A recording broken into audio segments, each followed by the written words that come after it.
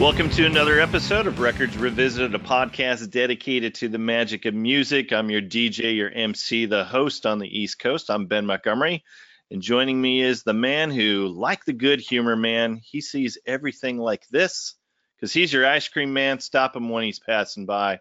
Here's my co-host from the left coast. Here's Wayne Fugate. Hola, Ben. I like a little Van Halen crossover. I did a little crossover for you. All right, so for this episode, we're joined by a multifaceted musician whose latest project is called Sad Planets. They issued their first record in April of 2019. He's also been a part of Cobra Verde, Death of Samantha, and Sweet Apple, and I think we'll talk about each one of those. He's also a writer for the Cleveland Plain Dealer newspaper. Please welcome to the podcast, John Pekovic. Thank you for having me. Really appreciate it. Did I say your last name correctly? You know what? I'm pretty flexible. It's good enough. So how do you typically pronounce it? It's Petkovic, but there's no the C has a little marking in the original in the Serbo-Croatian language, so it doesn't appear in English. It's kind of like our umlaut. Gotcha, Wayne. I was hoping that I was going to go 3 weeks in a row with not slaughtering our guest's last name, and I totally just messed it up. Yeah. If you'd have just owned it, he would have let you have it. I know. I should have just owned it. Yeah. All right. So the premise of our podcast, fairly simple. We talk about music, but as we do at the beginning of each of our podcasts, we ask the all-important question, what T-shirt are you wearing? Let's start first with our guest, John. Okay, I'm wearing it's a hamburger chain in Akron, Ohio, called Hamburger Station. It's kind of like their version of White Castle, but they have it's funny, when we were I was recording this band with this new record, and Sad Planets, the record for that, and the other guy, Patrick Carney, knows the hamburger scene. Like Akron is this. It's crazy. It's a city, but it's a smaller city, but it has the biggest collection that I've seen around the country of locally owned old hamburger chains.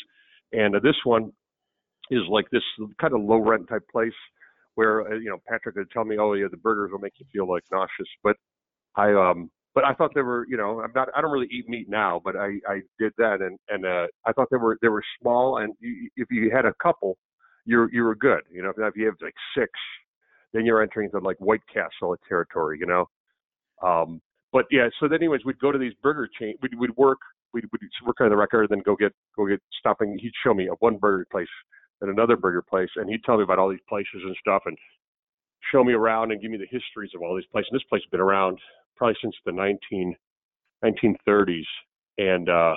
They have this special sauce. Their special sauce is it's a secret, top secret. What it is basically grease. I mean, really, just slap some grease on top of it. That's their special sauce, and that's their secret. So they've never revealed it, but it's basically grease. At least from what I think and what he's seen, it does kind of taste like grease. That's awesome. So, anyways, we'd go to Burger King, and I went to the burger. And I go take pictures of everything I do. So I would just go, and I like to just take. I always take photos. I do photography also, and so I started taking pictures of this place. And this guy goes, oh, you must really love this place. I was like, why? Because you have a camera. I go, oh, well, yeah, I'd like to take pictures, and I like your place. He's like, oh, wow, hold on, wait right here. And I go, okay, I don't know why I'm waiting here. And I'm sitting at a table. Actually, I wasn't standing. I was sitting at the table. And he runs out to this van and hands me, this is a worker who's been wearing this, like the guy who had it. He goes, this workers have been wearing these T-shirts since the beginning. And I have one of the original, it's the white one with red lettering, as opposed to the red one's white lettering, which is for the public. So I kind of felt like I was kind of an honorary employee, Yeah. So I just got the T-shirt, and I happen to be wearing it today. And I was thinking, oh, well, what shirt you guys do the shirt thing? I go, well, this shirt was very important and instrumental to surveying the kind of the landscape of Akron, because it's a smaller city, but it's frozen in time. I mean, it's like.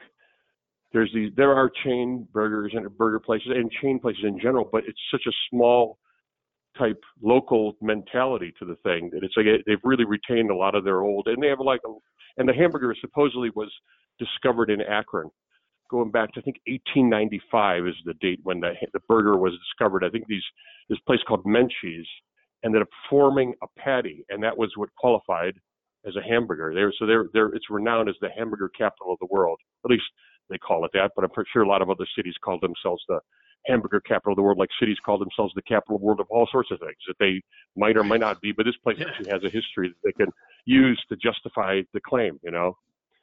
So it was like a big thing, but we were recording this record, and I was thinking, you know, we were just like, I was born in Akron, and I lived there for a year, and it was kind of, while working on the record, it's kind of like rediscovering, one of the reasons why I wanted to work on this record is like, I wanted to kind of rediscover this place that I would go to once in a while, and what I was born in, and I'd also lived in for a year.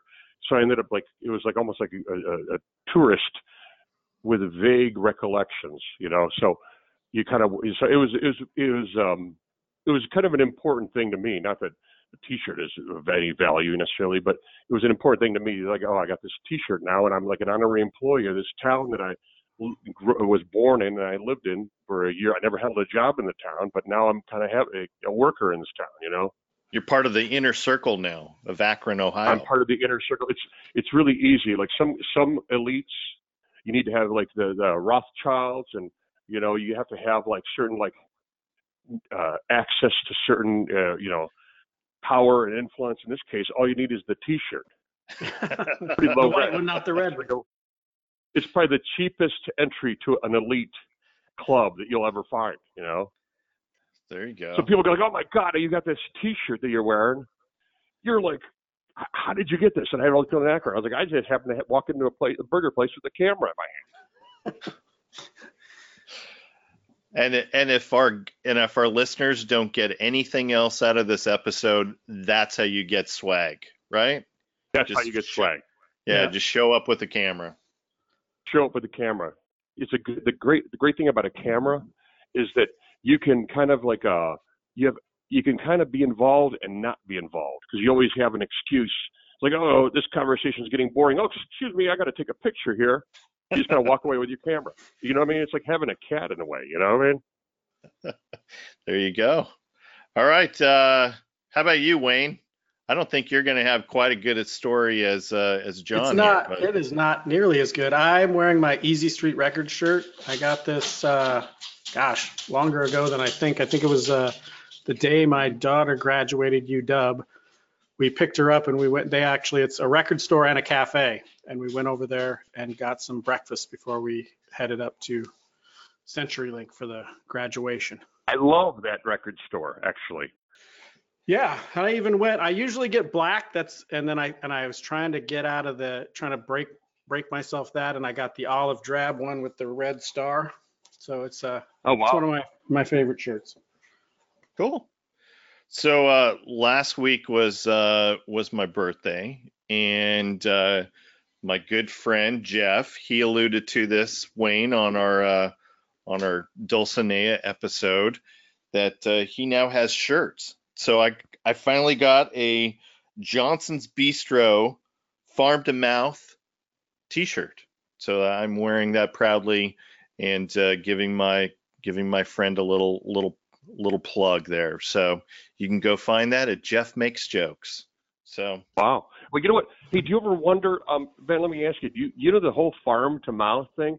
I've always wondered is like, actually, it's kind of not true, right? I mean, it's farm to table, but right. It's like, when I first heard that term, I thought, my God, they're going to bring me a live chicken and kill it on the table right here in front of me.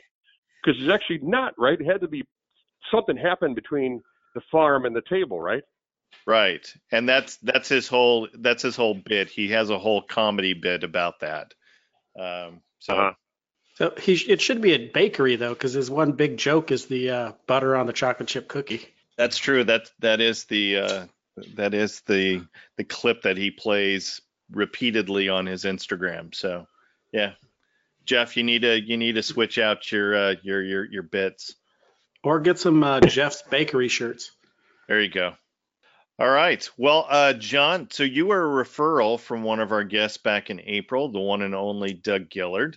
So how far back do you and Doug go back? We met at an amusement park. We played together in Death of Samantha and in Guided by Voices. I played in Guided by Voices for a while while Doug was playing in the band too.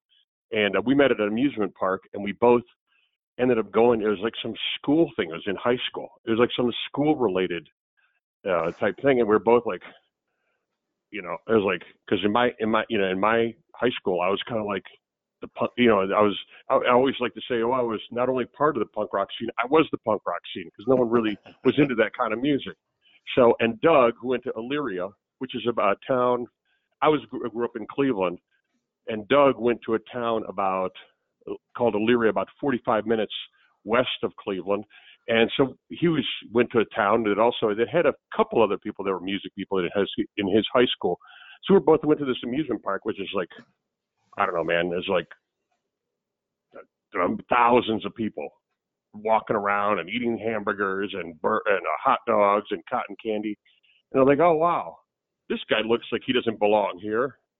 And he obviously looked at me and said, wow, this guy looks like he doesn't belong here. So we just started talking out of the blue. It was really, really odd, because you think out of all these people, you wouldn't just meet someone you end up being in bands with, and you'd know for years, many years later. So we ended up just noticing one another, and then ended up just start talking about music. And he was really into music. And the thing is, he talked about the Pretenders' first album, and it was an album that I really liked. And we just talked about, that record, and we just started talking about records. And it's like, oh, wow, what's your number? What's your number? So we started a band, like literally like three, started playing together maybe about 6 months later in a band, in Cleveland, because Doug ended up moving to Cleveland. So it was, it was the kind of thing where a lot of times it's interesting, because you find that sometimes even of a crowd, I mean, the thing is about music that's interesting. I mean, you guys are so far apart, and here you are doing this podcast, and you think that it's almost like music is a, I don't know if it's a secret way of communicating, or maybe it's just a virus. You know what I mean? It only hits certain people in certain parts of the country, but they all end up knowing each other somehow, or knowing someone that knows someone, or knowing someone that knows someone that knows someone that knows someone. So it can get a little bit hazy, but we ended up meeting people, and we ended up playing in bands. We played in bands and keep in contact with one another regularly for 30 years. And did he play some on your new record as well? No, he didn't. No.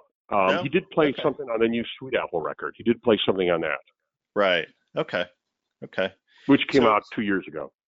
So what year did you guys have that? We met in 1983.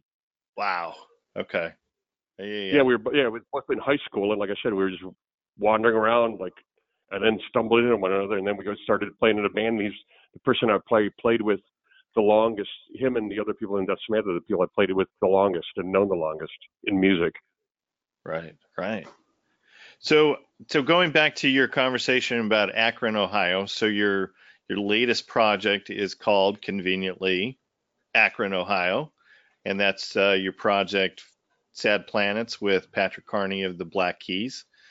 So yes. Tell me how that collaboration happened, other than, he may have found out that you were born in Akron. So you do have a little bit of that tie, even though you're, I guess, do you consider yourself a Cleveland guy? Yeah, it's interesting, because Ohio is a state. It's kind of like, there is a kind of camaraderie that isn't, I mean, not necessarily, wow, it's not like, don't mess with Texas type mentality, because in Ohio, it's like, don't mess with Texas. And then it brings people together. In Cleveland, in Ohio, it's like, oh, you're a mess and I'm a mess. So we all kind of end up knowing each other. And so you have people from various cities, like Greg Dooley, he's from Cincinnati. And he's also there's even a very different part of Ohio, because Cleveland is kind of almost like a socialist republic in the middle of Ohio, except it's not in the middle, it's actually the northern part.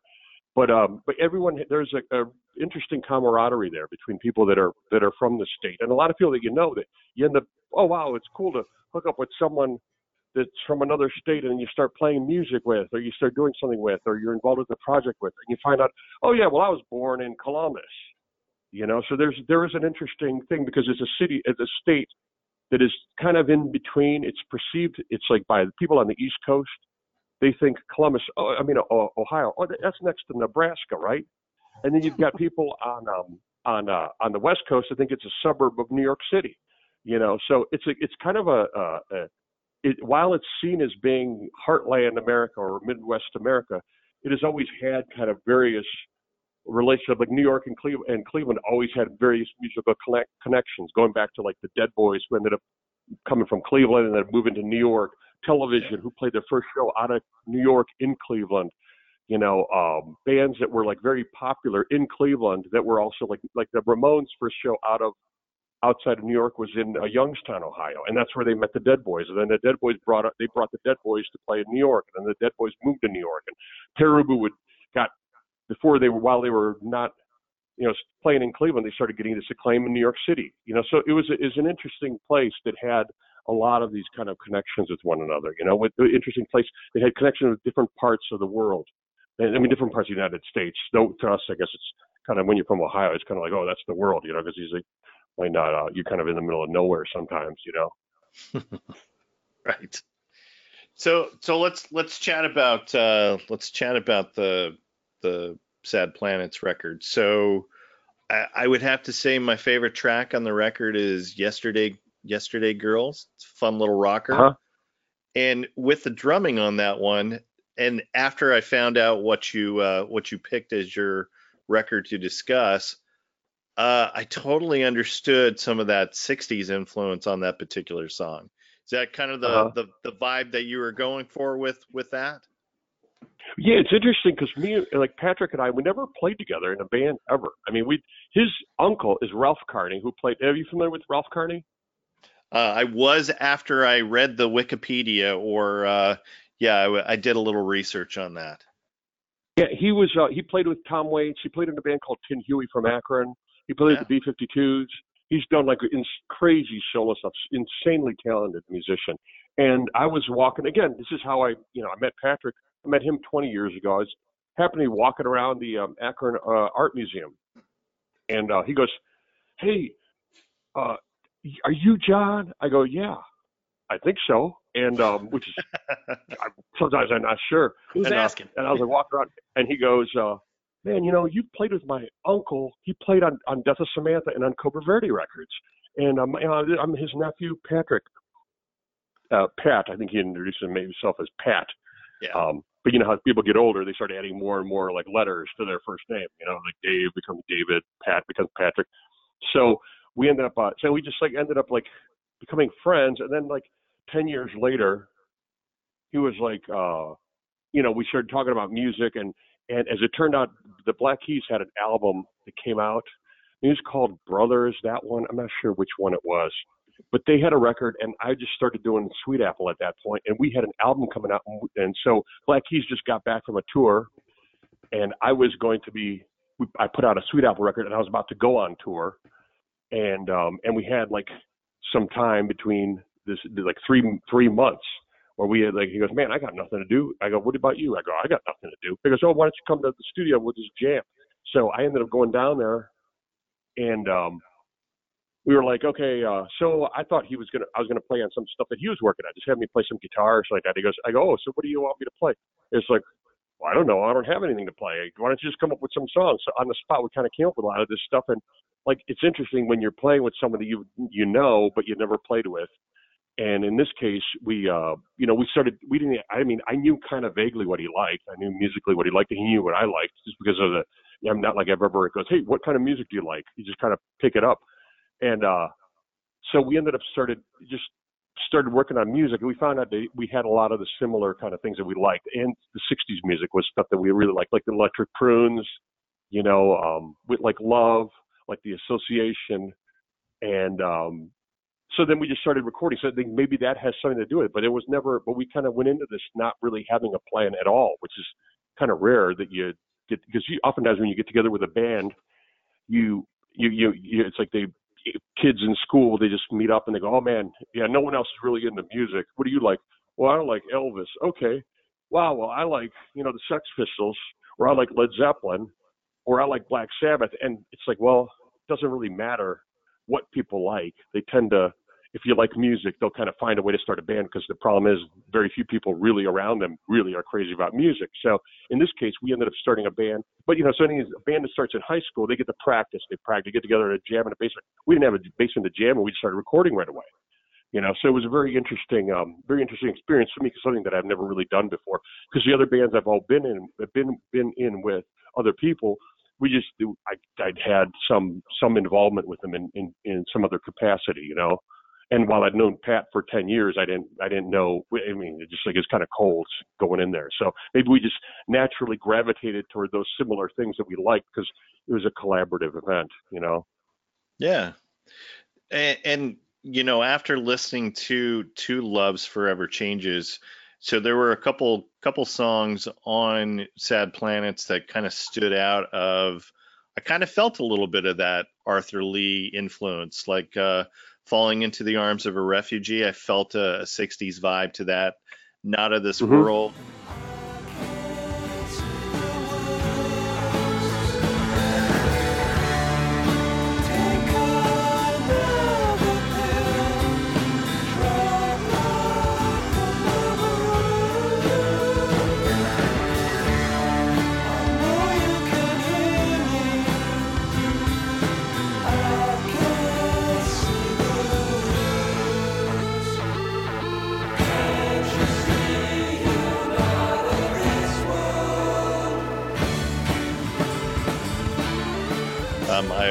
I could also hear a little bit of that influence on that. Is that fairly accurate? That kind of rubbed off a little bit on some of those songs. Yeah, I mean, it's interesting.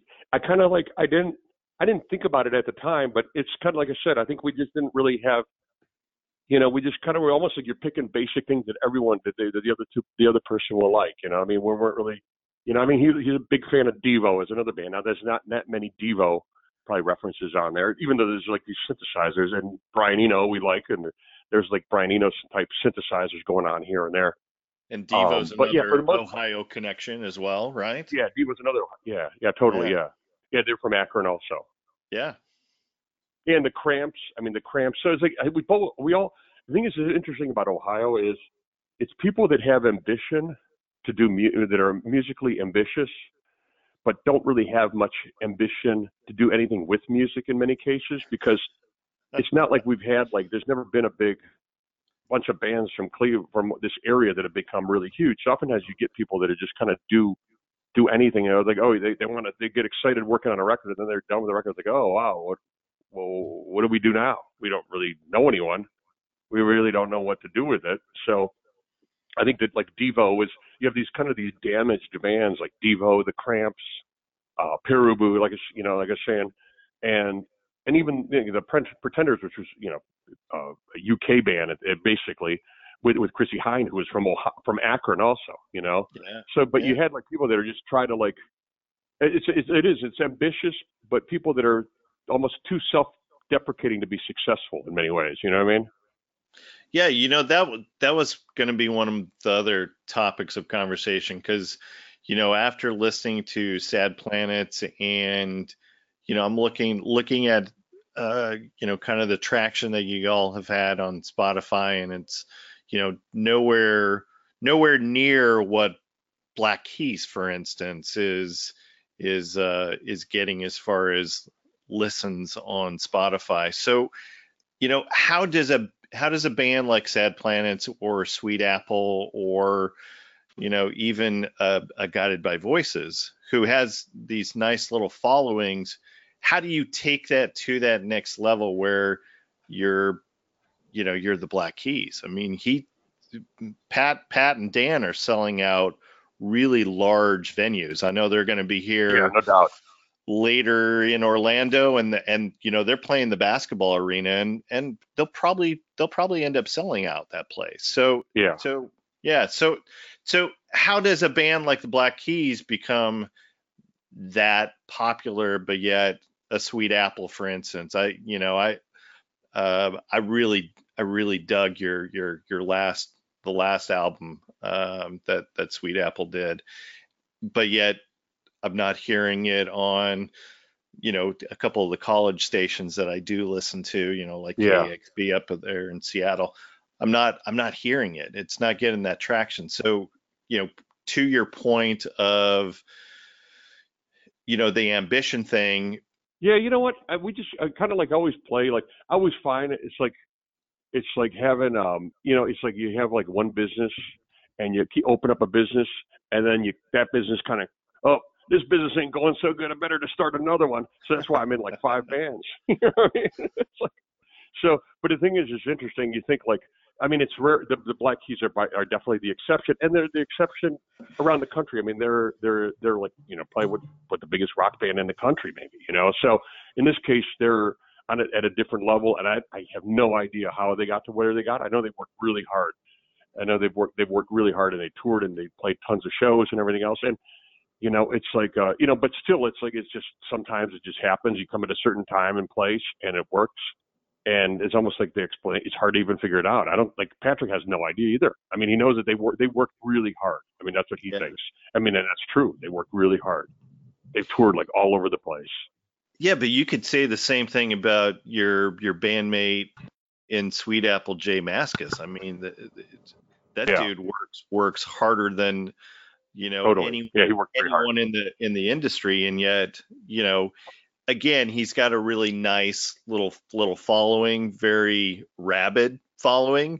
Mm-hmm. But you know, when I tell, you know, people that I associate with about Dinosaur Jr., they just kind of look at me like, who are you talking about? Yeah. Yeah, it's like that. But you know, I think in a lot of ways, it's just like, I don't know. I mean, it's like, if you, like, I've had the good fortune of never losing money on a record, you know, and I just look at it, it's like, man, it's like, I put out like 18 albums, maybe, something like that, been involved, not that I've put them out, but I've been involved and played on, been in bands that put out that many records.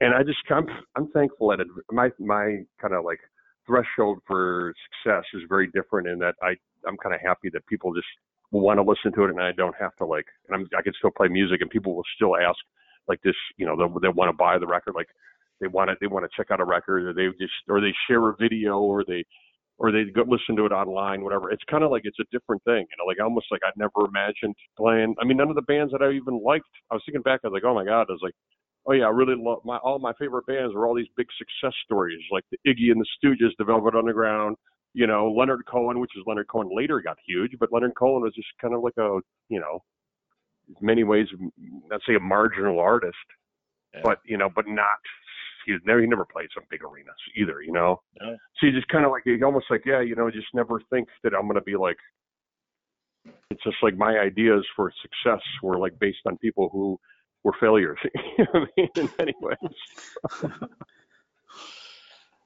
Yeah. Well, you know, speaking of Leonard Cohen, so one of the things I was going to ask you about was the Cobra Verde covers record. So you guys did a record called Copycat Killers, and your cover of Cohen's So Long Marianne just proved the point that I made years ago, that Leonard Cohen is fantastic when somebody else sings his songs. Really dig that version. And there's a really cool. Thanks. I will tell all the listeners, you need to go check out that record just for 2 songs. Besides the Cohen song, your Donna Summer cover of I Feel Love is excellent.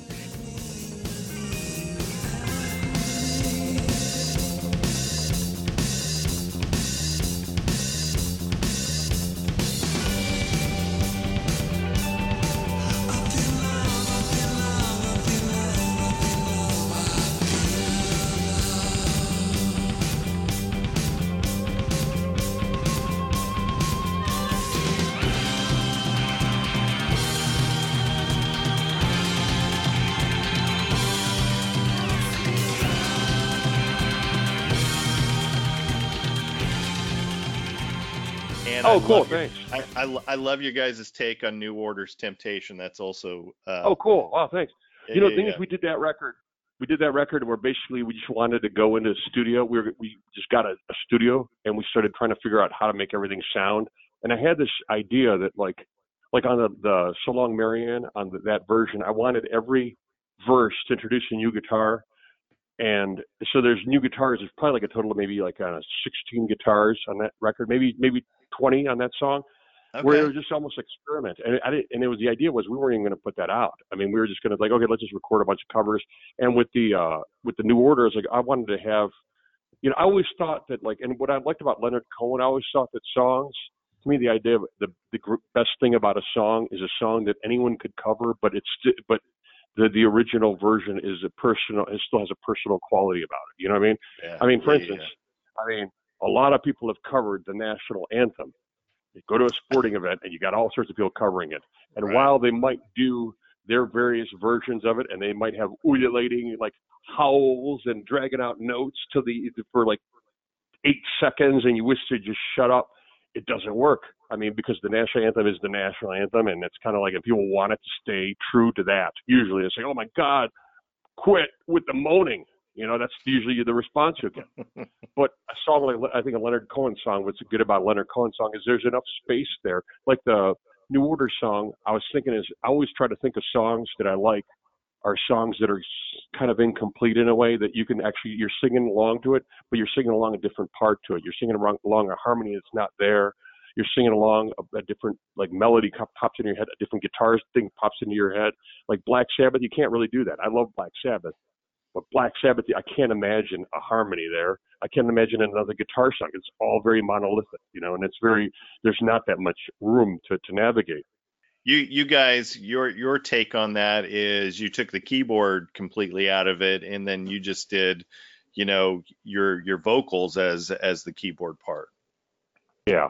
Good stuff. So it's that's kind of the idea of covers is something that I like when you have a song where you're actually not doing that song and you're trying to like add something to it or subtract something to it.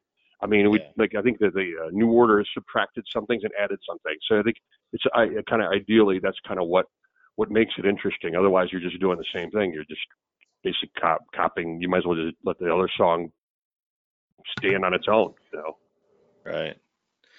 So, did you ever consider a song by Love to be on that covers record?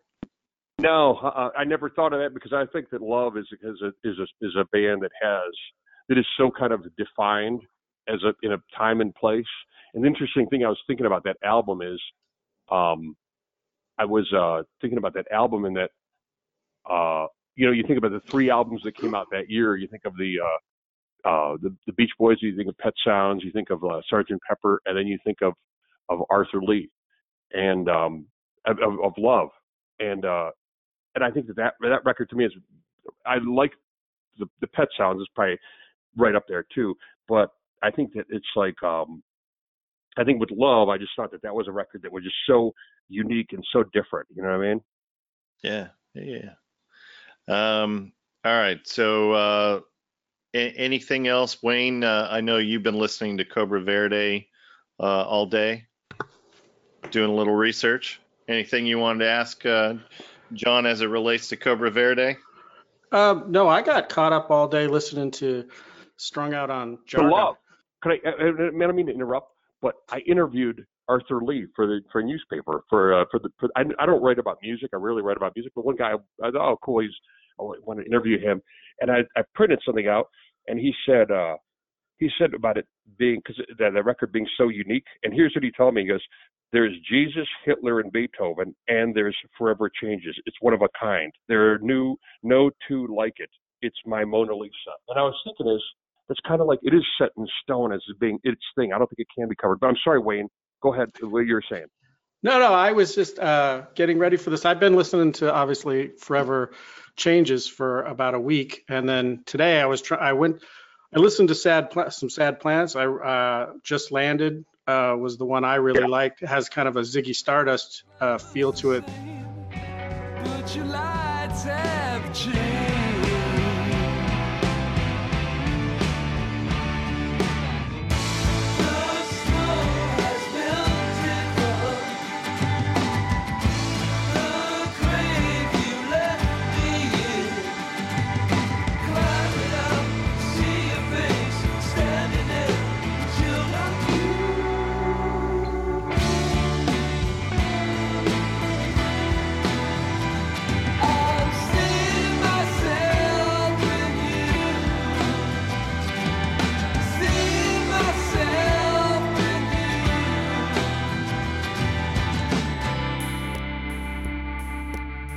And then I also noticed it kind of has that acoustic guitar playing with the electric lead over it, which is I don't think they do. They do really super well in this album.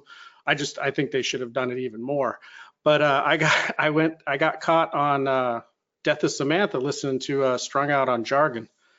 And I was really enjoying that. And that made me feel good because I know Ben has a question about Toto's Africa, and I feel very confident that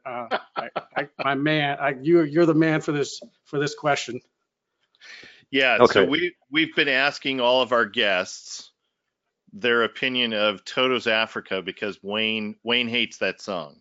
So so I'm gonna throw this question out to you, John. So your opinion, Toto's Africa, good song or bad song?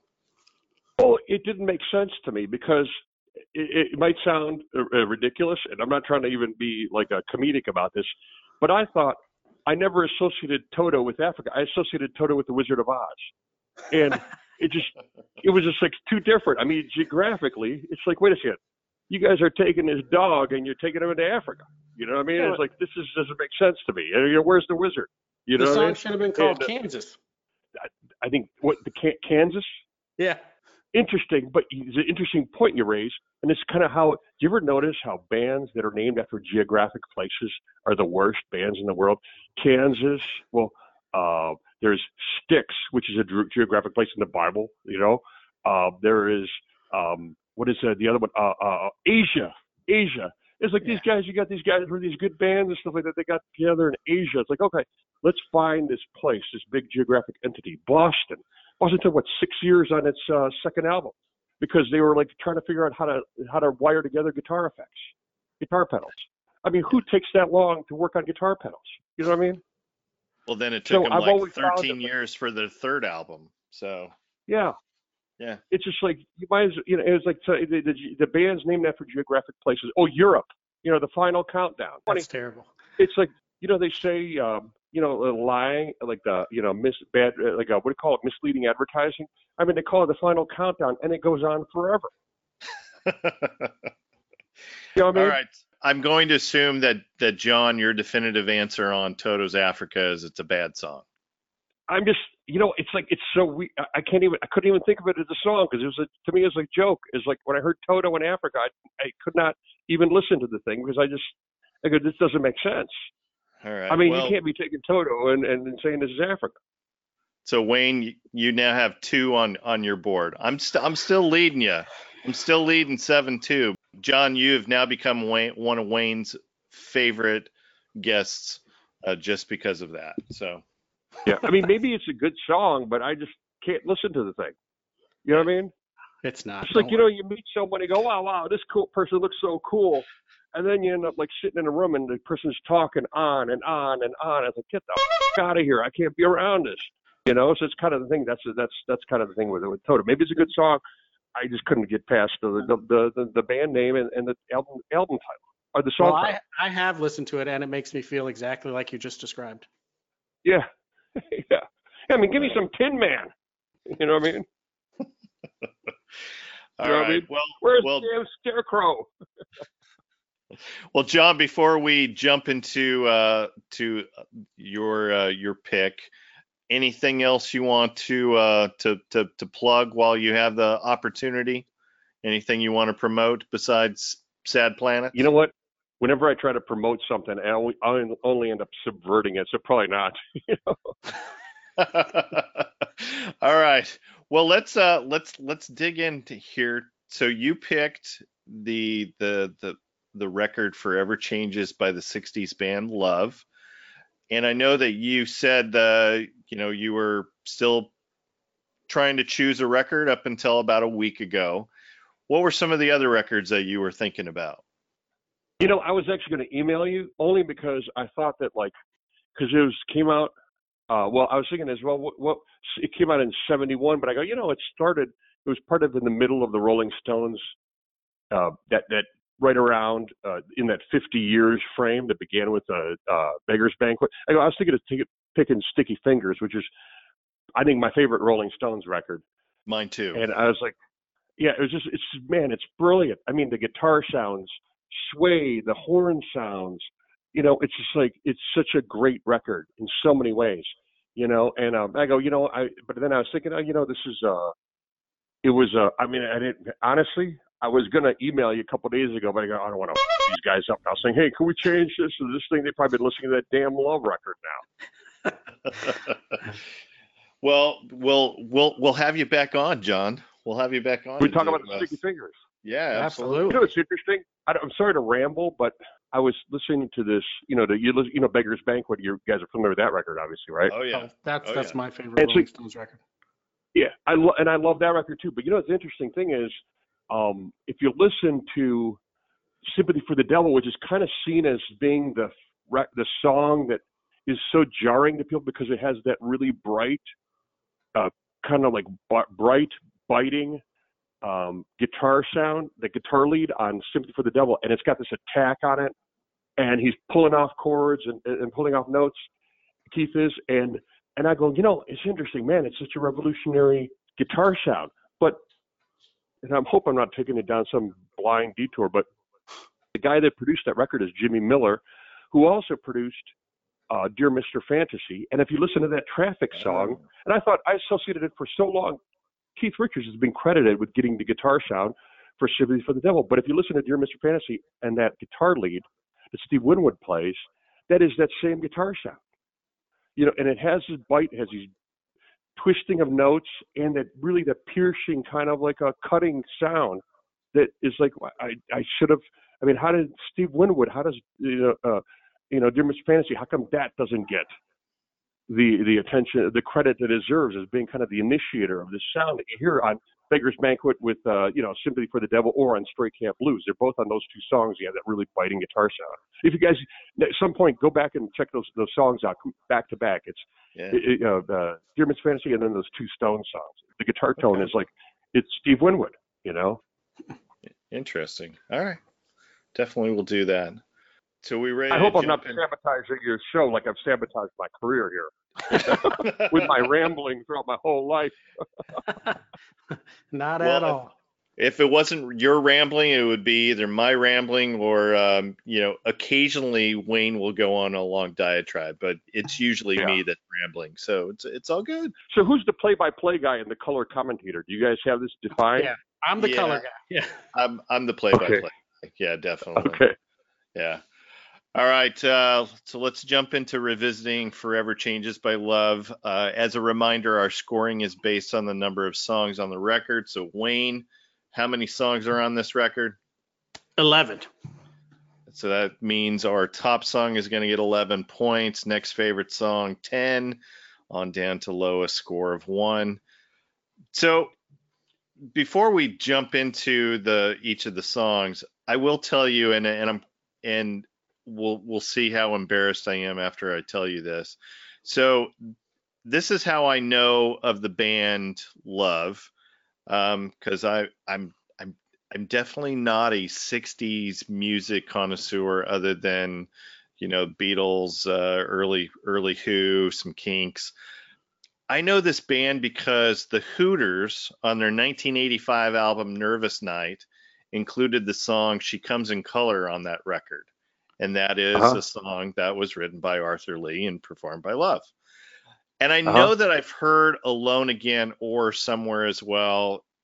Does anybody know, was that song used in like a movie or a TV ad or something? Because as soon as I did hear it, there was definitely a memory there, but I don't remember if it has been used in I don't think so. I've never heard it. Maybe it has, but I've never heard it. Or is it just that I've maybe heard a song that sounded a lot like it from the 60s, something from the Byrds or Jefferson Airplane or early Grateful Dead or something? Maybe, you know what, at times the record, because it kind of is its own thing, but at times it does remind me of a little bit of Syd Barrett, Pink Floyd. Yeah. And I'm not saying that it's imitative of that. But at times that, and even at times of The Who, I thought that at times of The Who, there's the songs that have like the real, like the kind of the driving strumming on the acoustic guitar reminds me a little bit of Pete Townsend playing. Oh, I can see that. Yeah. Yeah, I definitely get the early Who stuff. Yeah, that. And I would say that I also felt a little bit of a Doors influence, and that is because this was co-produced by Bruce Botnick, who Yes, was instrumental for the Doors' "L.A. Woman." So Yes. he had taken over production for "L.A. Woman," and Didn't he play bass on L.A. Woman, the album too? I think he did.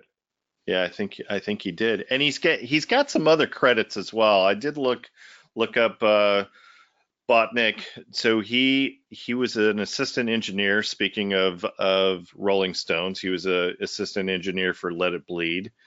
He also produced Eddie Money's first two albums. He also produced, and how's this for one of these things is not like the other. He co-produced Kenny Loggins' 1982 album High Adventure. Oh wow. Yeah. So how's that? I've never heard that record, but I mean I've heard of Kenny Loggins. Yeah. Well, just think Kenny Loggins 1980s. Yeah. And that's all you really need to know. I'm trying to think of Kenny Loggins, but I can't. Yeah. All right. So Love. So this was, what number record was this for Love? The third. This was third record. And they had a minor hit. They had a minor hit in what, 66 with 66. With a cover of Burt Bacharach's My Little Red Book. In fact, I saw a performance that they did on American Bandstand, for instance. I never would have expected Love to be on American Bandstand, but there they were. Yeah, they were. I think they were seen as being an important band. I mean, well, you know, Arthur Lee was a star basketball player at Crenshaw High School in Los Angeles. Oh. And are you guys basketball fans at all? Oh yeah. And it was like, there's this guy Baron Davis. You know who Baron Davis is? Yes. So I was happened to have dinner. I was just having dinner with Baron Davis. He lived in Cleveland for a while, and he was like talking about, you know, some of these basketball players. And I go, oh, yeah, Arthur Lee and you know, and I figured all these Los Angeles bands I thought he'd like, and because he's really into music, you know. And I was like, I go, Arthur Lee, he was you know, in Love, and he didn't know Love. And he goes, my God, I got to get that. What? How do I know him? I go, well, he was a star basketball player at Crenshaw High School. I go, that's it. People talked about how great of a basketball player this guy was, because Baron Davis is a big, huge. I mean, not just a player, but he's also a really big student of the game and all the local guys. So he ended up and I had 2 copies of the record. I go, hey man, here's I got 2 in I have like, dude, I have this record. I must have like, because I lose everything, and I have like all these copies of this record, of all kind of records. I mean, I lose everything all the time. So I just gave him a CD. I go, hey, I got a CD of this record. Check it out. And he was really into it. And I mean, so I think that I don't even know where I don't even know where I'm going with this. But Baron Davis was a really big fan of this record but he was like prompted to like it because he knew of Arthur Lee as a basketball player. Cool. Yeah, that's cool. All right, let's dig into the record. Here is the first track. This is Alone Again Or.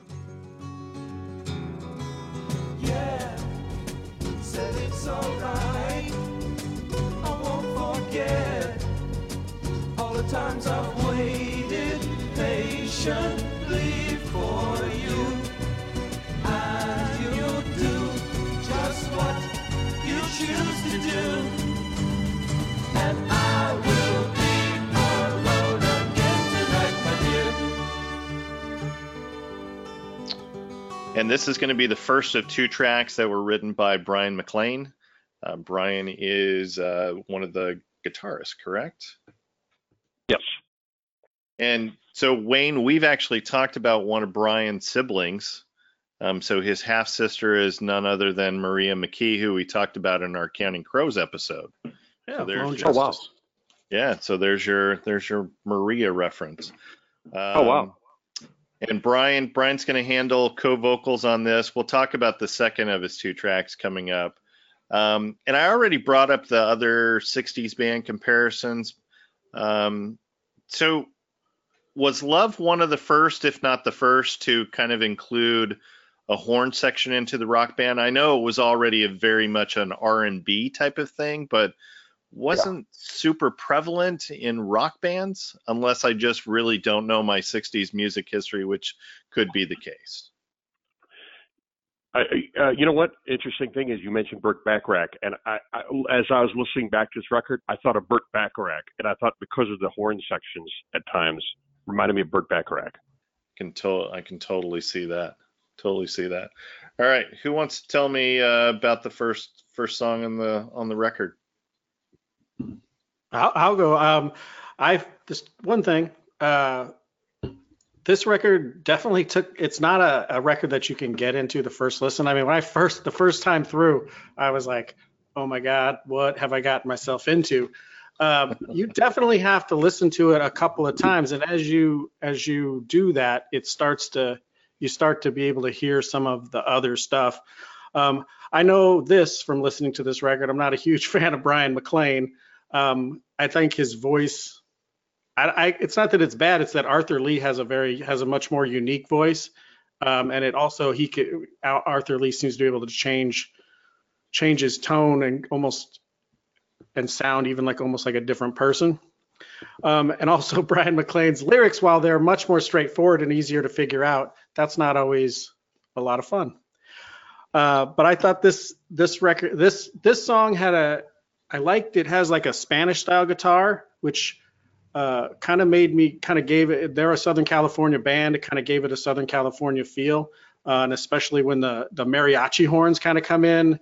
In a couple of different spots. They didn't overdo it so that it sounded like La Cucaracha or anything. It gave it this really like Southern California a vibe.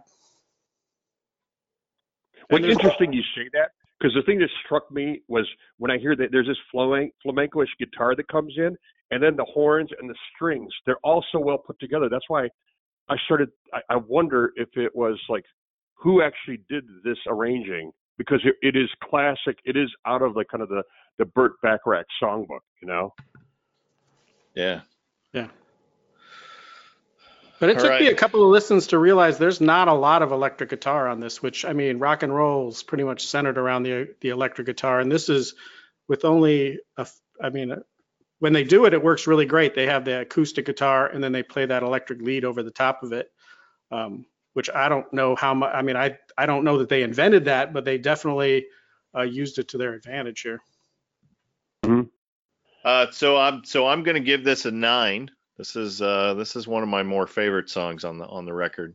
How about you, Wayne? Your score on this? I gave it a 6. This is one that like I said, I listened to it took me a few times to start to kind of get into it. And then I listened to it a few more times, and then I listened to it just before the podcast when I'm finalizing my notes. And if I wasn't as good a friend as I am, I would redo my scoring a little bit. This one though, it kind of came off. Like I say, I'm not a huge fan of Brian McLean's voice as it compares to Arthur Lee's, and so that dropped it down. I gave this a 6. Gotcha. I gave it a 6 too. All right. So moving on, second song is A House Is Not a Motel. Real to touch, to smell, to feel, to know why you are here. And the streets are paved with gold, and if someone asks you, you can call my name. You can call my name. I hear you calling my name. Yeah. All right now. Hey.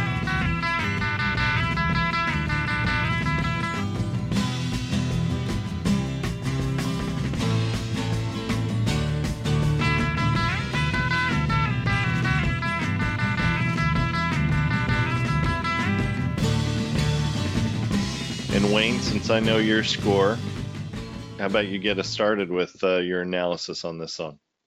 I dug this song. It has in this one they use that big acoustic guitar with this this real big fast strum and then some electric lead over the top of it. And his voice has this kind of this darkness to it, almost, and it's like almost a little bit sinister. And like I say, when I was reading the lyrics, I first, it's talking about streets of gold and call my name, and I'm kind of thinking of it as he's singing like from God. But as it got towards the end and there was water turning to blood and stuff like that, and that little sinister kind of tinge to his voice made me think of Satan. But it had this. I love that the groove with the acoustic and the electric guitar, and then that little sinister, that little evil tinge to his voice. Okay. Excellent. You know, it's interesting. This one, I thought that and it's funny because I don't have it as necessarily a highly scored song on the record because I'm just a big fan of like all these songs. So to me, it's like hedging it. It's all like a matter of like a lot of these songs. If I were to rate them, it'd be between 9 and 10s on all of them, you know. But I thought what I really liked about this one, I thought that it starts. He reminds me of a disaffected crooner. Like it almost starts with a pre-rock era crooner type voice, and then he just goes out with a scream, and then you got these electrics that come in, and I thought that it reminded me of like if you took a garage rock band and told it to play folk rock. That's kind of what I thought of this one. Okay. I could see that. Yeah, that's a really good analogy for it. Yeah. Yeah. All right. Anything else? You touched a little on the lyrics, Wayne. So I think we're good there. So why don't we grab some scores? So Wayne, your score? I gave this an 11. This was the one that I kept coming. If I had to re-rank it again, I think it would still be 11. But I gravitated towards it. Each listen, I looked forward to this one coming up. All right. And then John, how about for you? For A House Is Not a Motel? Yes. Yeah, I'm at 2. Okay. And then I'm giving it a 5. So we're all over the place as far as the scoring for this one. So, all right. Third song is And More Again. And that is all one word. And if you see and more again, then you will know and more again, for you can see you in her eyes. Then you feel your heart beating, rum pum pum pum. And when you've given all you have. Is it safe to say that And More Again is the name of a girl? That's what I initially thought too, but as I listened to the song a couple times and read the lyrics, and then I did read something about he had a heroin addiction, and when you read the lyrics with that, and then just the word "and more again," because I thought it was cool, like that's what I thought it's a slightly misogynistic, but to have that as a female's name, I thought it was interesting. But then as I read the lyrics while I listened to the song, then I wasn't so sure that it wasn't about the horse. Okay. I can see that. Do you guys know any of the background info on this as far as production goes? No, not really. I thought that the thing is about this one, I thought that the lyrics, while I kind of appreciated it seemed like almost like an ode to access and obsession, maybe, that you keep needing something and you keep needing something. And I thought, while I liked the premise of it, I thought the lyrics did have a bit of a kind of a sentimentality about it, and then the strings were a little bit overwrought too. I thought so. Again, I'm shading this because I'm a big fan of all these, but I love the acoustic guitars and I love the chordings on this song, the way the chords are played. Yeah. So a little of the info that I read on this was, so as they were starting the recording process, I guess there were some internal conflicts, and Botnick then enlisted essentially the Wrecking Crew. So I looked at the credits on the song. So you got Carol Kay, who's playing bass. You got Don Randy, who's playing keys. You got Hal Blaine, who's playing the drums on this. And so they're credited for the background for this. And I guess the rest of the band was like, we're going to lose our role. We're going to lose our place in this band. So I think that ignited a fire under the band to actually finish the record, because that's the only credits for the entire Wrecking Crew. I think they do play a little bit on Daily Planet as well, if I remember correctly on some of the research I did. But John, you've never experienced any band friction before, right? That never happened. I've never experienced any band harmony. It's only friction. The thing is, if there is no Satan, if there's no evil, there can be no good. And if at some point you kind of fall in love with friction, because that's kind of like the regular state of things, because there's never any harmony, then you kind of come to accept the friction and say, oh, well, this is how it's supposed to be, Right. And dysfunction becomes function. There you go. And that's where the creative process goes, right? That's what they say. Yeah. So John, I wanted to touch back on the whole strings thing. So I brought up the horn section thing earlier. Is this one of the earlier songs that uses the strings? I mean, are there some other bands that did it earlier than Love? I think it was kind of interesting. I think with a lot of this, with the strings on this record, it reminds me of, some almost like they exported some string arrangements from more sophisticated pop songs, and they imported it into rock music. I think on this particular song, I thought that the strings were a little overwrought and kind of just overwhelming on the song, and maybe that's because they were dealing with a skeleton. I didn't even know that the Wrecking Crew was involved with this one. Wayne, we discussed Neil Young's Harvest on one of our earlier episodes, and I think we agreed that the strings didn't really work for the two songs that they did. A Man Needs a Maid, for instance. I know you and I both kind of gave that low scores, and I got scrutinized by a couple of listeners who told me I was wrong with my score, but that's neither here nor there. And because sometimes it works. Like for instance, I really dig Tuesday Afternoon by the Moody Blues, and I know that that's probably not a popular opinion for rock music fans, because they would say Moody Blues isn't really rock, but it works for me for that, and it does. I think the strings do work for a couple songs on this record. I think that, to your point, John, if they would have maybe scaled the strings back a little bit more on this, I probably would have rated this song a little bit higher than I did. I still like this. I still like the song, but I would agree with the sentiment that I think that they overdid a little bit on the strings, and based off of what I know with your score, I think you would agree with that sentiment.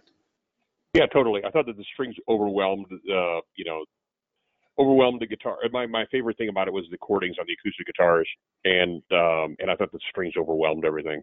Yeah. So let's get scores. So John, 1, and then Wayne. I gave it a 4. I thought it really could have used some harmony. It just felt like it needed some harmony in there. Yeah. And I gave it a 6. Like I said, I saw the good stuff in this song. I just wish that maybe the strings weren't so overdone on it, but still liked it. All right, moving on. This is fourth song. This is The Daily Planet.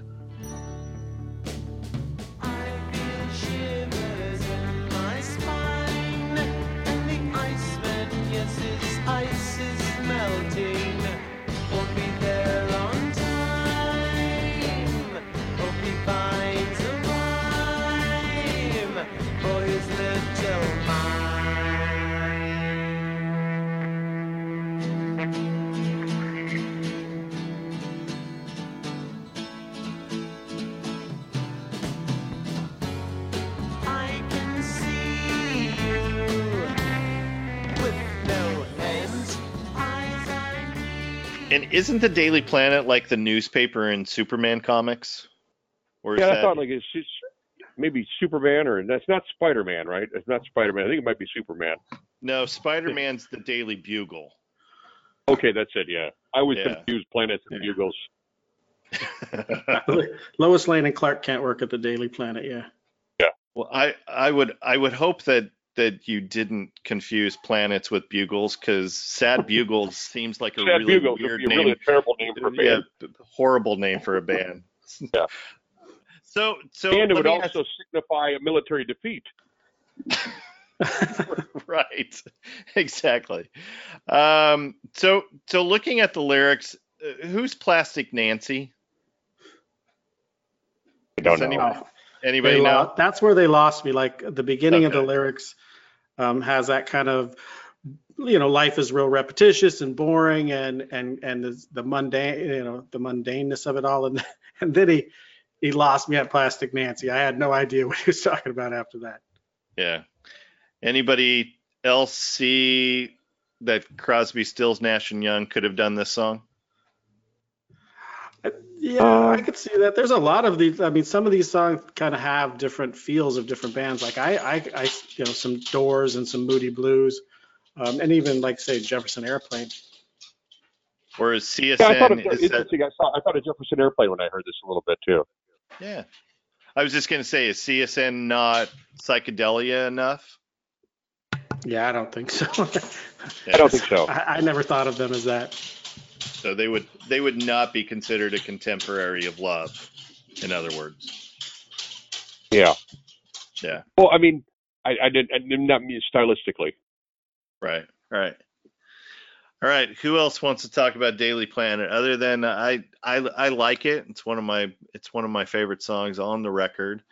But somebody else tell me something about Daily Planet. And you said about the Wrecking Crew. I thought probably my favorite bass sound on the record, and I think that the drums are heavier rather than shuffling. So what I really like about this song is that the guitars, whereas in like the first song you have the drums are kind of like just playing along. Yeah. Here you have the and trying to push things forward. On Daily Planet you have the acoustics are just providing kind of the shuffle to the song and pushing it forward. The song isn't really that necessarily unique, I thought.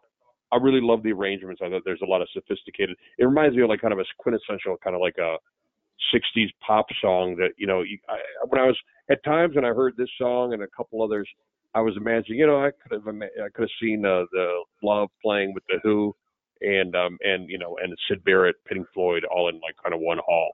And this is the one song that reminded me of that. I really loved how the acoustics provide that shuffle, which is kind of a Pete Townsend thing, but the bass sound I thought was the thing that stuck out the most. Well, that would make sense considering Carol Kay is playing bass on this and Hal Blaine is playing drums on it. So that would make sense. And the drums are heavier, yeah. And the drums aren't just shuffling along; they're actually heavy, and they're allowing the acoustics. They're very, very well arranged. Yeah, agreed.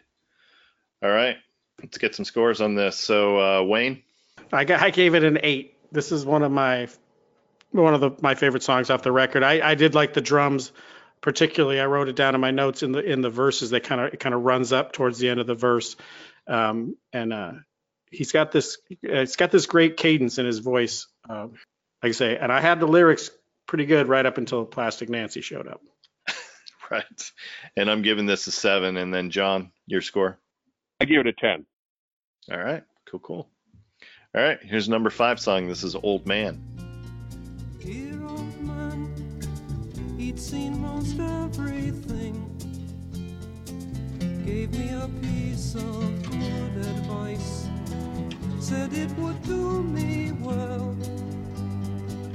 I couldn't really tell until I had been loving you.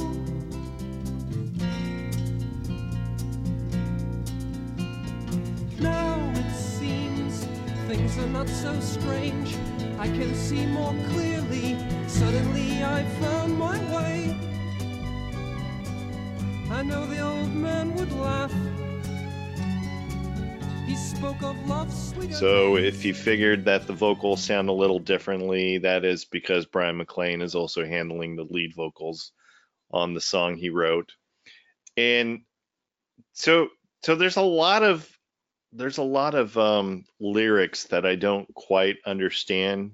John, any idea what the tiny ivory ball and the small brown leather book that he's talking about in here?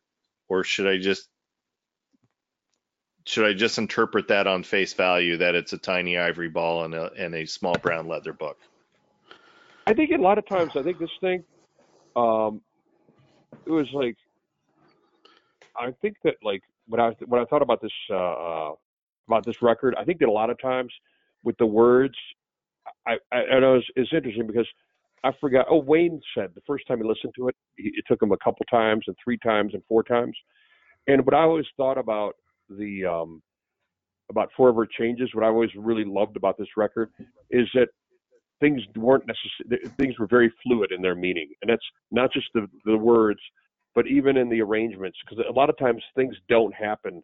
They don't. You don't have verse, chorus, verse, chorus, verse, Right. chorus. There's breakdowns at different points, and that's kind of what I thought with the words. I never even thought much about, like, they almost don't mean. I don't even know what they mean, you know. And it's almost like in listening to this thing, I always thought I got to hold back. I got to suspend my desire to find what the meaning is here, and just kind of like let it all. It's just a fluid thing, like you think of like it's like kind of like some molecules that are just kind of like floating around in a way, you know. So the words, I had no idea what it means. Honest. Another way to put it, I have no idea what the words are. So I take it you're not a lyric guy, John. I am a lyric guy myself, but when I'm like to me, this record doesn't necessarily. There's an oblique quality about it. Yeah. So I think in this particular record, it's almost like a bunch of spitting out of a bunch of different images and parts of things. And when you combine it with the music, it is something that Forever Changes. It's almost like not really one meaning. And the music, it fits with this music. I think sometimes I hear stuff like that and I'm not a big fan. But in this case, I do like that approach. So going back to your arrangement discussion, because you were like, I don't know who made the arrangements. The one note that I've got on here is, even though Brian wrote this song, the arrangement certainly seems like the rest of the album. So going to your point of, it doesn't have that, verse, chorus, verse type of mentality. So I was wondering did everybody buy into what Arthur was trying to accomplish here, or was that production work that was kind of outside of Arthur? I guess that's the big question that I've got for. I think there was probably a more emphasis on production that was maybe even outside of the band, and probably within the band. I mean, they're very talented. I thought with this, I think that the interesting thing about this song was, first off, the first thing that struck me is there's a song on White Light, White Heat, the Velvet Underground album, that Here She Comes Now, and the opening part is musically like that. I thought, I wonder if Lou Reed actually listened to this record and came up with that opening and turned it into Here She Comes Now. But I thought that at around 1 minute and about 20 seconds, 1:25, there's a really cool cadence in the pacing of the vocals. And I think so I thought, and because it is, at times you're seeing similarities in that kind of pacing where they'll have a couple words and then there'll be a pause and a couple words. So lyrically, I always think that the words here are it's almost an instrument in a way, It's played with an interesting pauses. So that's why I thought about this thing. So it might be, there's a unifying, what you're saying is about a unifying kind of an overarching kind of like musical sensibility. I thought even the delivery of the vocals here, there was at about the 120, or could have been, they do come up with pacing that is very unique, and it's particular to the band as a whole. Yeah. Rather than just one person, to me it seems like. Yeah, I can totally see that. All right, let's get some scores on this. So John, your score? Old Man, I gave 5. Okay. And I gave this a 3. And then Wayne? I gave it a 1. I had high hopes for when the maracas come in, and then his voice gets, like I've already said, Brian McLean's voice doesn't have it lacks the uniqueness of Arthur Lee, and it had a little too much Tiny Tim in it. And I knew it was my least favorite song because it ends suddenly, and there was always this sense of happiness when it did, and I was like, that's not good. That's not a good sign. Yeah. All right. It is the most dated of the instrumentations on the album, I think. It reminds me of a period of time it doesn't transcend a period of time. It does. It is reminiscent of a period of definitely of a period of time. Yeah, I can see that. All right, let's move on. This is the Red Telephone. Life goes on here, day after day. I don't know if I am living or if I'm supposed to be. Sometimes my life is so eerie. And if you think I'm happy, paint me yellow. So, do we look at this song as a protest song? I did. At least the first verse. I actually wrote that down in my notes. I thought there was some Vietnam protest going on, and like I say, the red phone always reminds me of like the president, the one that he calls Russia with. Yeah. Well, I guess the legend on this song was that the house that the members of Love lived in had a red telephone, and yet I see no correlation between a red telephone and most of this, unless again you're looking at that from the red phone is like the button to launch the nuclear weapons. I don't know.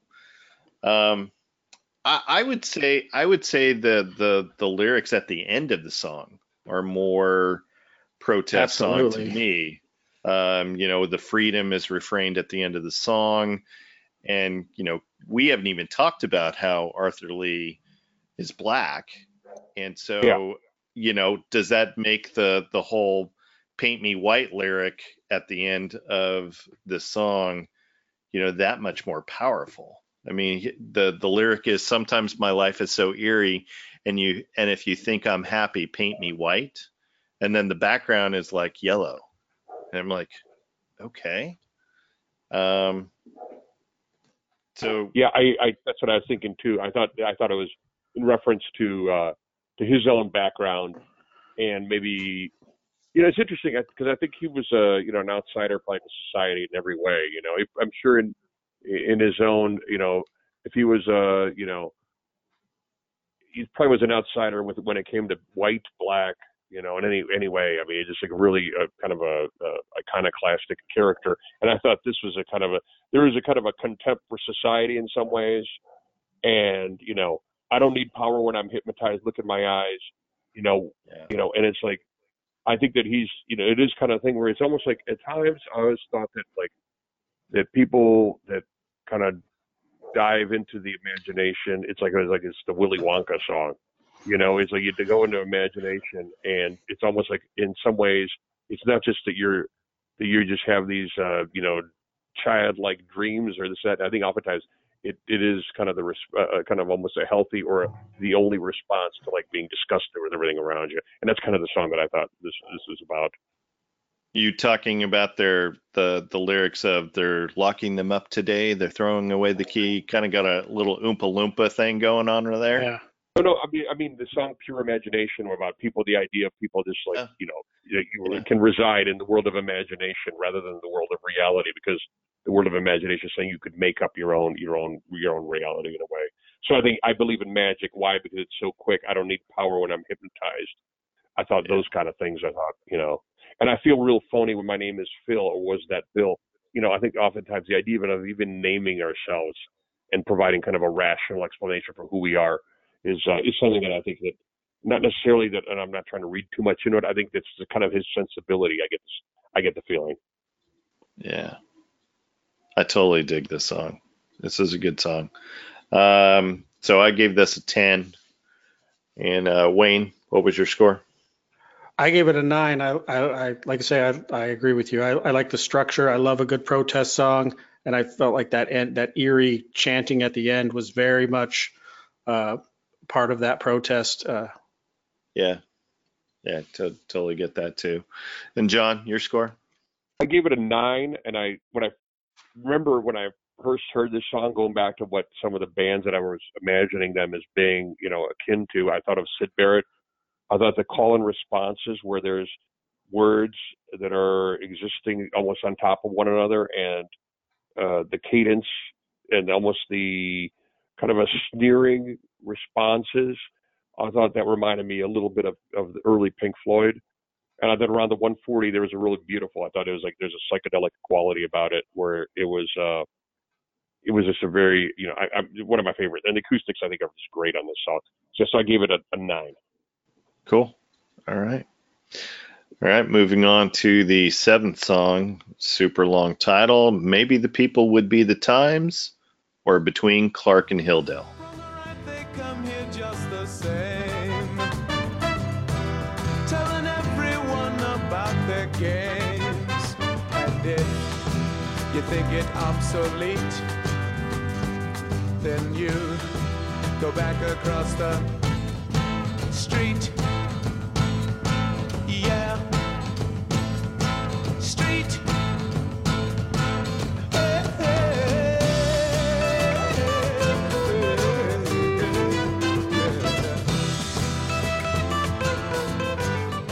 And did you guys find the song's tempo just a little too close to Alone Again, or and then also once it started to pick up, I totally saw this as kind of the sequel to A House Is Not a Motel song, again with that tempo?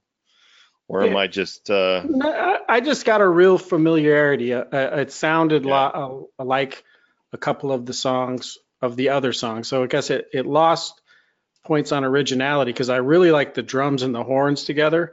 And then there's this really cool acoustic guitar solo that they do at the bridge that I really like too. But I can see it felt too close to some of the other stuff and kind of lost points for lack of originality. Yeah. I didn't dig the horn section as much on this one either. And especially the one part where Arthur is kind of matching it with his doot-to-doots that he does, trying to keep up with the strings as well. I just, yeah. I also, you're going back to my earlier comment about the Moody Blues. This song sounds very Justin Hayward to me. And he's the lead singer of Moody Blues. And maybe it was just because the strings I felt were a little overpowering on this particular song too. Yeah. I thought, actually I like the horns and the acoustic guitar, and I thought the call and responses with the horns were interesting. I thought the song, what I liked the most is I thought it was and there are some musical similarities, but you always wonder, is it too similar to something else, or maybe that thing is similar to this, because maybe this is a song that just happened to appear at this point in the record, whereas some other song appeared earlier, But I did like the verse, crowds of people standing everywhere, across the street, I'm at this laugh affair, and I thought that was there was a bit of urban paranoia there. I just thought that, or just paranoia, societal maybe paranoia, the idea of being in crowds and stuff. And I thought, which is what resonated. I think it was, musically not one of my favorite songs on the record. Yeah. But I thought also there was a looseness in the rhythms that I found. I didn't mind, but I didn't think it was necessarily. It sounded like they could have done a couple more takes. Yeah. Where exactly is Clark and Hilldale? Anyone? Somewhere in California? No idea. Yeah, I don't either. I got nothing. All right. Yeah. All right. Anything else we want to talk about? Maybe the world, or maybe the people would be the times. Yeah, the thing is funny. I was thinking is, luckily they didn't demand that this be the single off the record, because I could see people on the radio going, maybe the people would be the times, or Between Clark and Hilldale, and like, I'm not going to play this too long. Right. Yeah. All right, let's get some scores. So John? I give it a 4. And then I'm matching your 4, and then Wayne? 5. Okay. Moving on to the 8th song. This is Live and Let Live.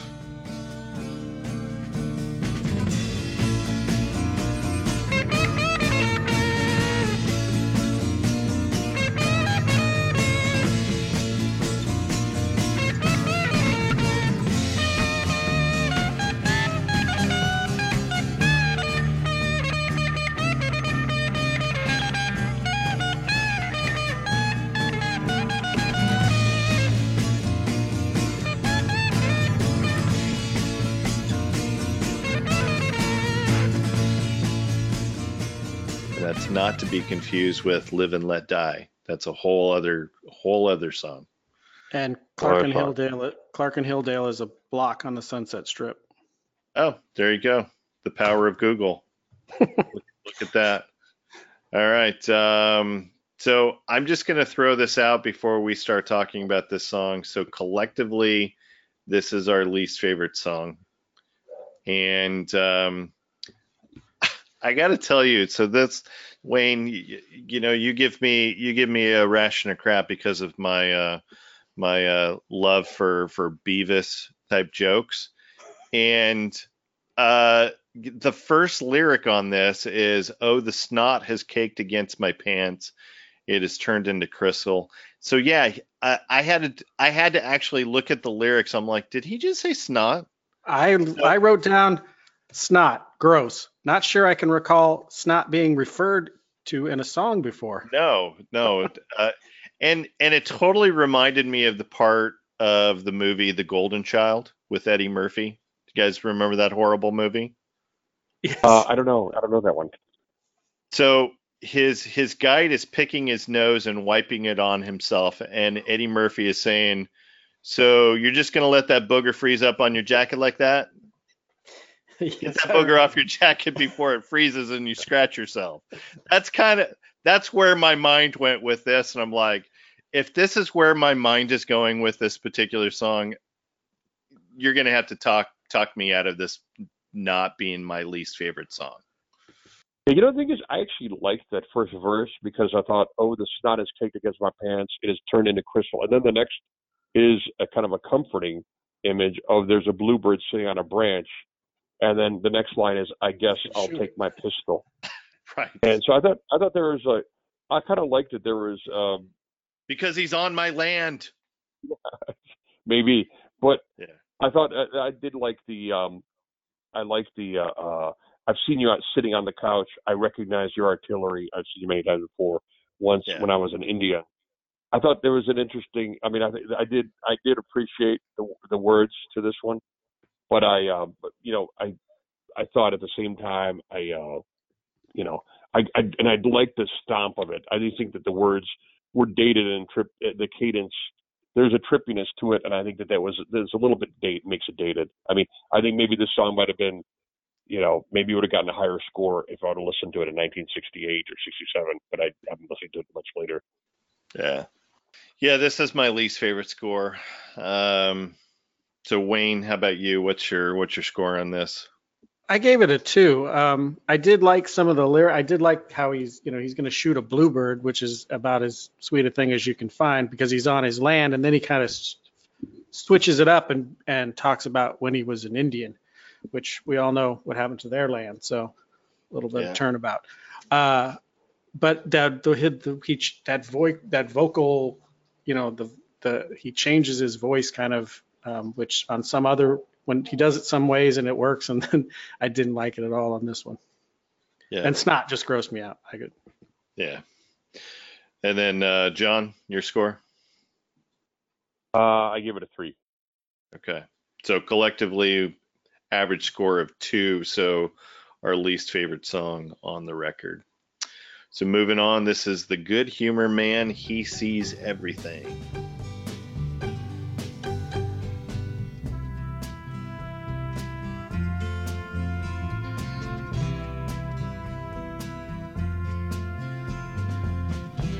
Merry-go-rounds are going round, spinning all over the town in the morning, up in the morning, la da da da da da da.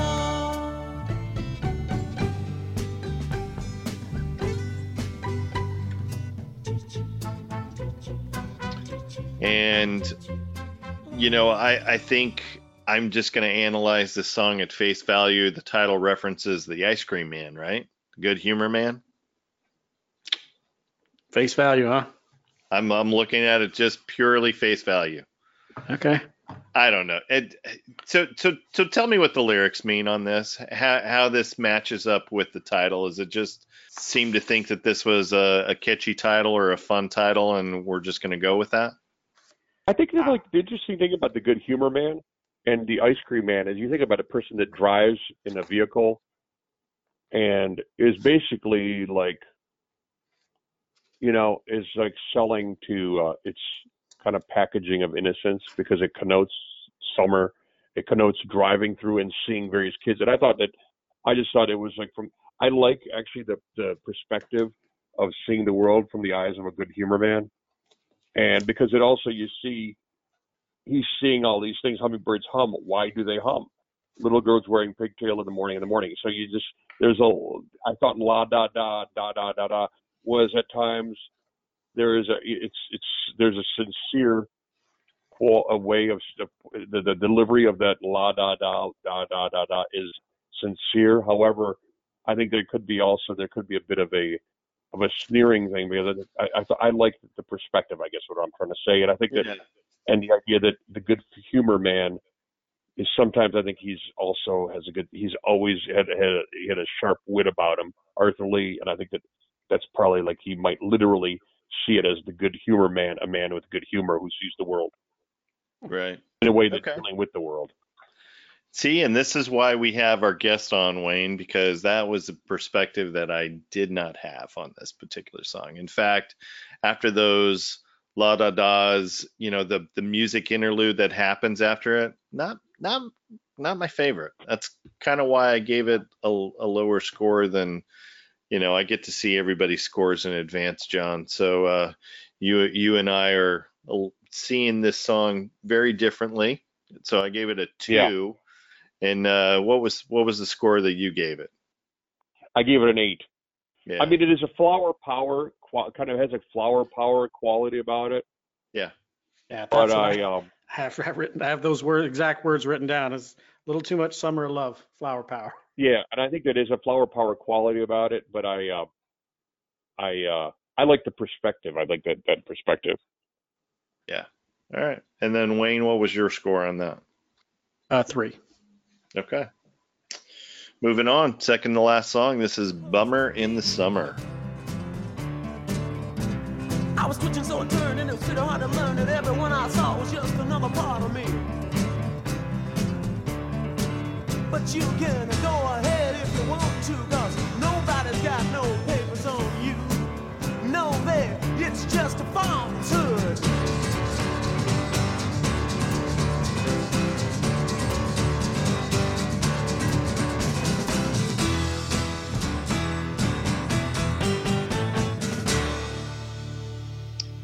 And this is very Dylan-esque to me. That's the first thing that I wrote down was Dylan-esque.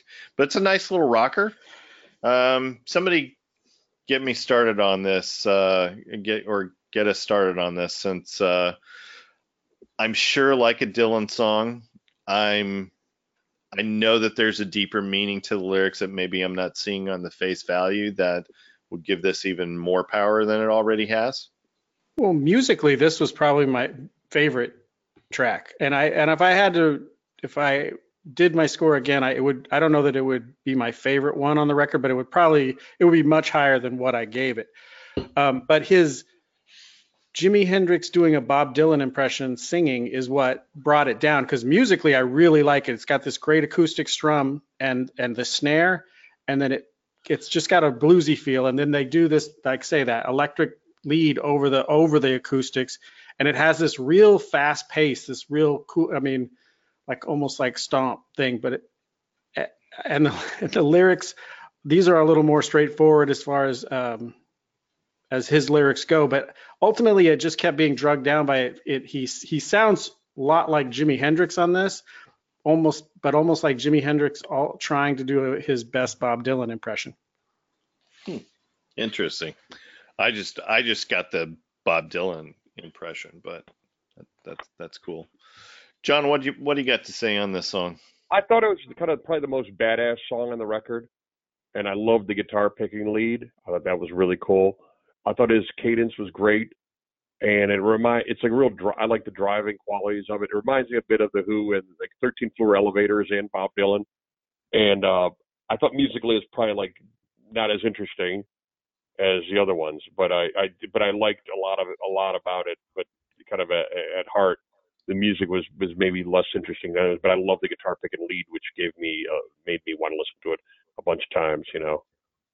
Yeah, agree. And his delivery is great. I love the cadence and the delivery. Yeah, I do like that. I do like the guitar work in this as well. All right, let's get some scores. So I gave this an 8. Wayne? I gave it a 7, and if I could go back, it would definitely be higher. Yeah. And then John? I gave it a 7.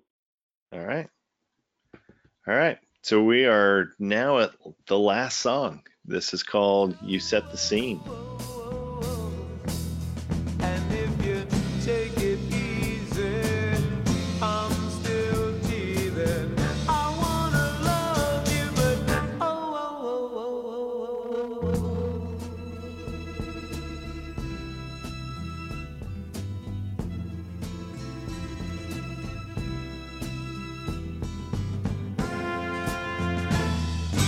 this is the time in life that I'm living, and I'll face each day with a smile for the time that I... Anyone else get a 5 o'clock world vibe at the beginning of this song? I didn't think about that. Yeah. Maybe I have to go back. Maybe it is. Yeah. Which is a great song in itself. Yeah. Totally. But this song is really a suite or a medley of songs, right? Because it does change. It definitely does change some tempo a couple different times during this, and considering that it's like almost 7 minutes long, right? And the lyrics. Is this another protest song? I got that. I mean, there's some stuff about, there's a private in my boat line, but there's also, I think the one that most made me feel protest is there's a man who can't decide if he should fight for what his father thinks is right, which was obviously, his baby boom generation went to war, was a little more of a just cause. And so the sons of those guys were sent to Vietnam, which was not so much. I wonder if it's that, or going back to my original conversation about how Botnick had brought in the Wrecking Crew, and then the rest of the band kind of got their act together. I wonder if part of the lyrics, especially for the first verse, where he's talking about everything I've seen needs rearranging, and he ends that particular verse with, "Do you like the part you're playing?" I wonder if that is a message from Arthur to his band about just getting their act together.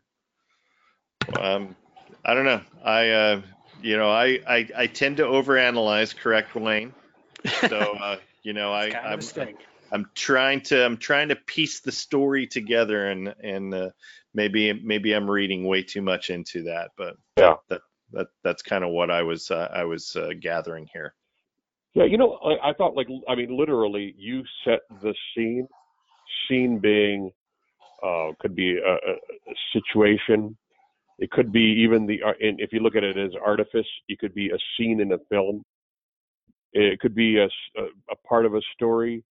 So I always thought that you create this story. I mean, and I don't want to. I can't presume to know what's going on here or think what's going on, but you think about it as people go through these situations and they go through scenes and they don't realize they're going through scenes. And sometimes you think they're going through some kind of authentic experience, but it's just a scene that's been laid out for you. So that's why I thought the idea of scene is you create this scene, and then where are you walking? I've seen you walking. Have you been there before? Walk down your door steps. You'll take some more steps.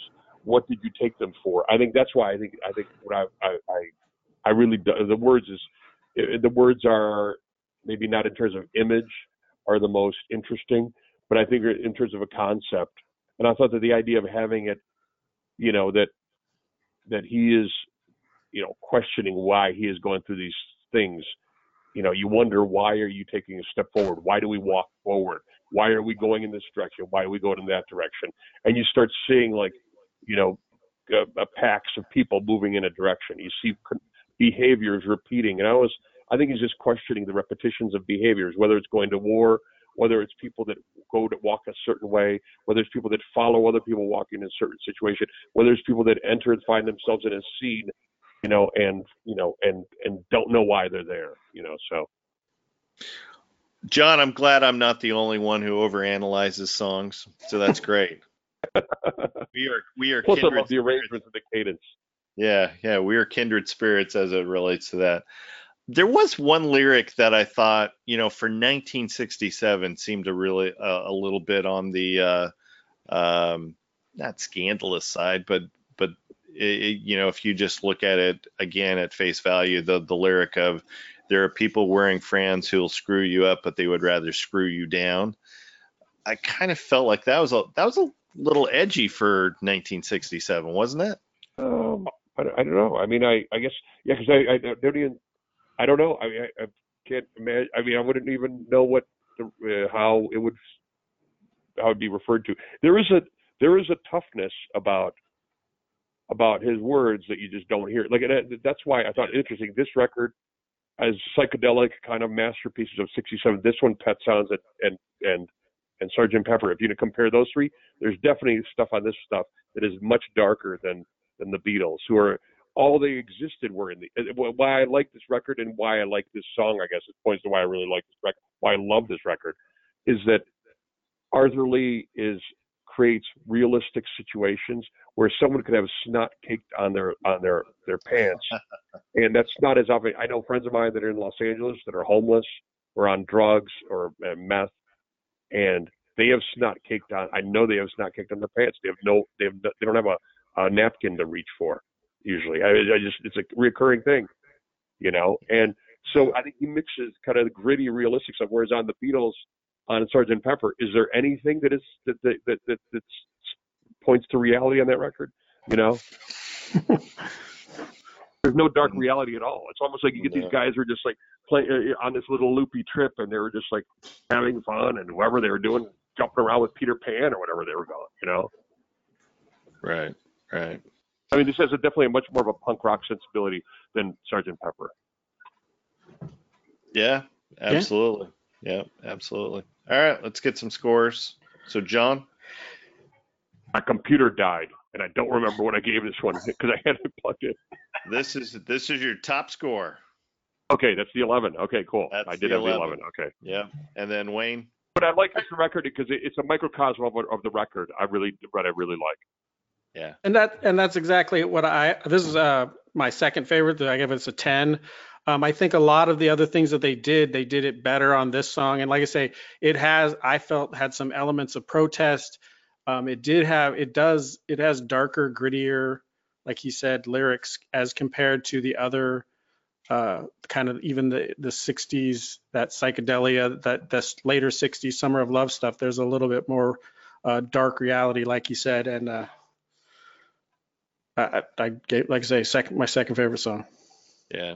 This is my favorite song on the record. So, any guesses on just based off of our scoring? Any guesses what top pick is going to be? I think that's it. I think we just talked about it. I think that's it. Yep. This is it. All right. So let's look at our scoring, and I'll tell you what our top 5 is. So I just talked about the first one. Our second favorite is Red Telephone with an average score of 9.33, followed by the Daily Planet at 8.33, and Bummer in the Summer got a 7.33 average score, followed by Alone Again that got an average score of 7, and that's mostly my doing because I gave it a 9. So that's pretty solid top 5, I think, right, for this record? Yeah. I'm going to have to now order those records and listen to those songs in order now. Right. Yeah, exactly. Let's do a little sequencing. All right. Well, did we cover everything on Forever Changes? Did we miss anything? Well, the only thing I'd say that I read it wasn't a commercial success, which I know it was critically. I mean, everybody, Cream and Rolling Stone and NME, they all loved it, yet it wasn't which I'm surprised it wasn't a commercial hit because it has, many of the elements of what was going on in the music industry at the time. I just found that odd. Yeah. Yeah, to me, it's like it's the kind of thing where I really like a record that I've listened to. Even as I was listening to this thing, I always hear little things, little different things, and it's kind of like, I don't know, there's like the Beatles refer to a kaleidoscope on that album of Sgt. Pepper, which is actually not even near one of my favorite Beatles albums, but I think this has a kaleidoscopic quality about it that as you turn the thing, it just shifts forms in a way. It's almost a shape shifting record, which I really like. And it's like, not to be, he said that I remember he said this is his Mona Lisa, and I always thought it's more like a Jackson Pollock in a way, because it's just like little things you could notice and little reoccurring patterns, and that's why I really love the records. Every time I hear it, I've never memorized this record. I still don't know. I had to go back and listen to this thing to figure out why I liked it, because I always hear it differently. Yeah.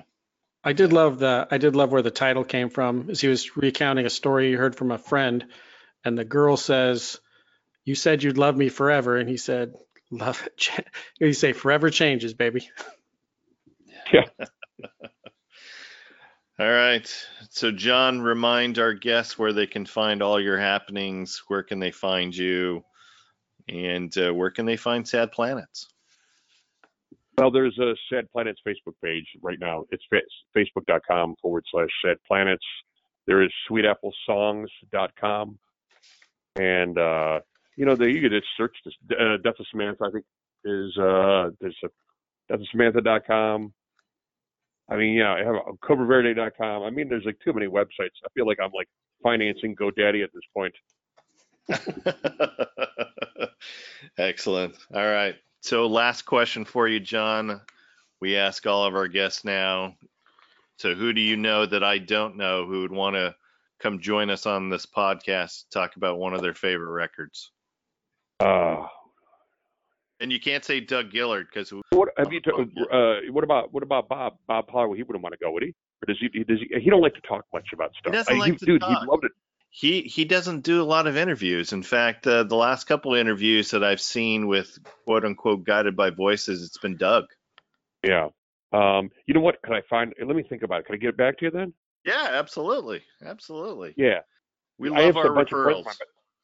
Yeah, but I don't know. Like, it's like, okay, like Jay, he's really good about music and he could figure it out, like why he likes a record, but you'd almost have to be there with him because he wouldn't communicate necessarily verbally. He'd just show you how cool it is to air drum to this record. And it's kind of like, well, that really, I mean, if you're doing like a video, thing, it might work, Jay would be really good. That he's like, because we've talked about a lot of different, we always talk about different records in detailed ways in the same way that I do with Doug and I and stuff like that. And,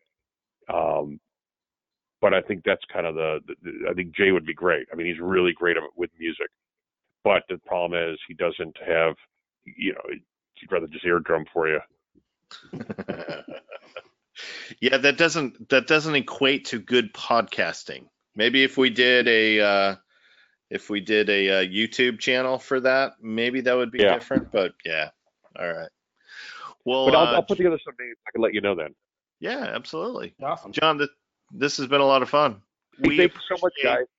Yeah, we appreciate you turning us on to something new because, like I said, my familiarity with Love was not real great, and so you definitely turned us on to some new stuff, and that's what this podcast is all about.